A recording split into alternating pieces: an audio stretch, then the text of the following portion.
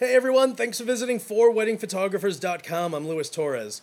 So every once in a while, I'm asked by photographers, how do you go about building your word of mouth business? Because it's really not just, hey, so you shot my friend's wedding and I thought you did a great job. It takes a lot more than just having a big giant smile at someone's wedding.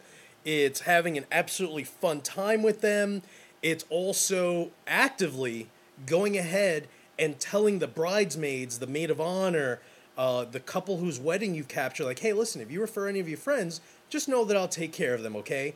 And that's how your business will grow because they'll already know, like, hey, I love Lewis. I had a great time. My friends and family all fell in love with him.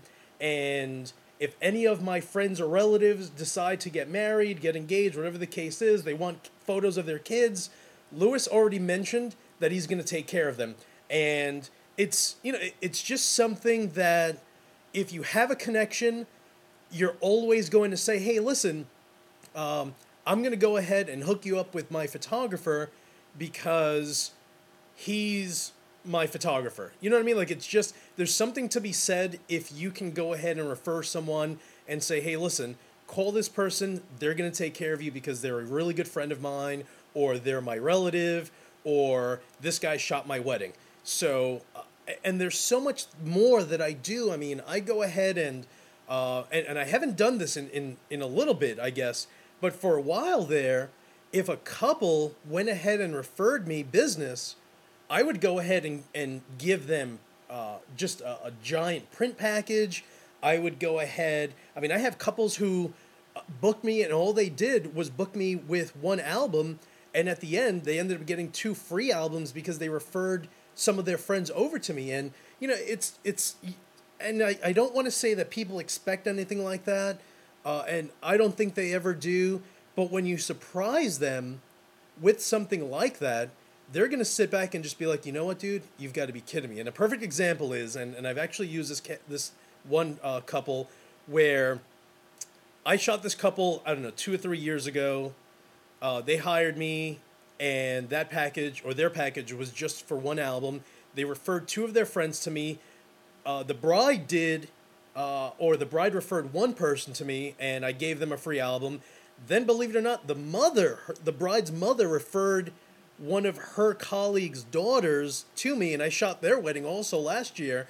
So they ended up getting a third album from there. And if you go to my website, and actually more importantly, if you go to my blog, you're going to see that I just shot a proposal just 2 weeks ago with Samantha and Rick. Samantha is that bride's sister. So, you know, the fact that I shot their wedding, I ended up going ahead and gifting them 2 wedding albums because they referred me to 2 other people. You know, it's obvious that they're, you know, when the sister got married, that they were going to have me shoot it. And I call them my doctors because they're both doctors. But that's what you do. You know what I mean? Like, you never know where your business is going to come from. So you just do 1,001 different things. And believe it or not, word of mouth gets me half of my weddings each and every year, period. And it's I would probably say that it's between the word of mouth, which I would actually just fuse together with me doing the whole bridal. The slideshow at receptions. And this past weekend, I shot a wedding, and it was Nicole and Matt's wedding. I put out 30 business cards. I got home and counted them. I had 7 left, just to give you an idea.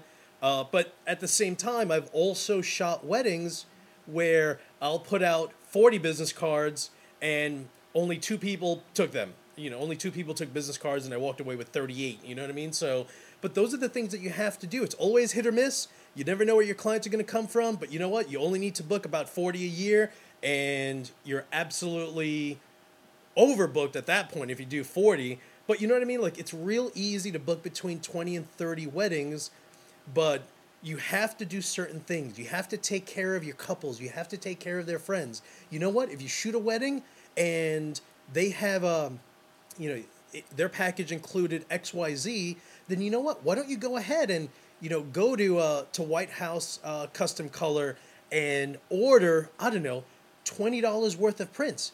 Or what is it? What do I what is a 16 by 24? I don't even know. Is like, I don't know. Let's just call it, it's $10, something like that. Order an 11 by 14 or something like that with a bunch of 8 by 10s and 5 by 7s. It'll cost you $25, but at the end, you're gonna have a bride that who without a doubt will refer you for the rest of her life, and that's where that's how I focus my word of mouth. It's not just the fact that someone thinks I'm nice, they like my work, because that will only get you so far, but it's also being generous. If you're generous to your couples, I'm telling you, it's going to come back to you in droves. And if you book 10 weddings in 1 year and you've taken care of those 10 like you don't even know, I guarantee the following year, your business will grow faster just because of what you've done. It's karma. For those of you who believe in karma, and I obviously believe in it. I think personally that it's, there's something to be said for being kind to your couples and just being generous. I mean, we're human beings, you know what I mean? Like, the company that come to my house every week who cut my lawn, those guys cut everyone else's lawns, done deal, they cut it and they're finished. When they come to my house, they'll take 20 minutes cutting my lawn. And not that I have a giant lawn, but I'll see these guys and I'll just give them $20. There are two guys. I'm like, hey, you know what? Lunch is on me. And I just do that just to be kind, because I know that they do good work.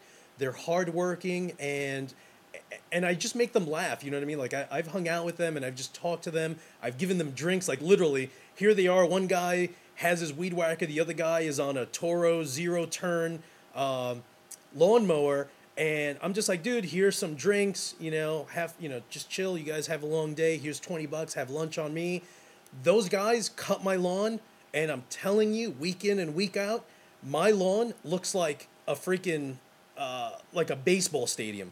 And when I say baseball stadium, I'm talking about these guys are cutting zigzags or crisscrosses on my lawn that it looks like it's, a piece of property just taken out of a golf course or a baseball stadium. And it's not that they have to do that, but you know what? The weeks that I'm not here, that they come by, and you know what? And I don't give them a tip, and that's more often than not.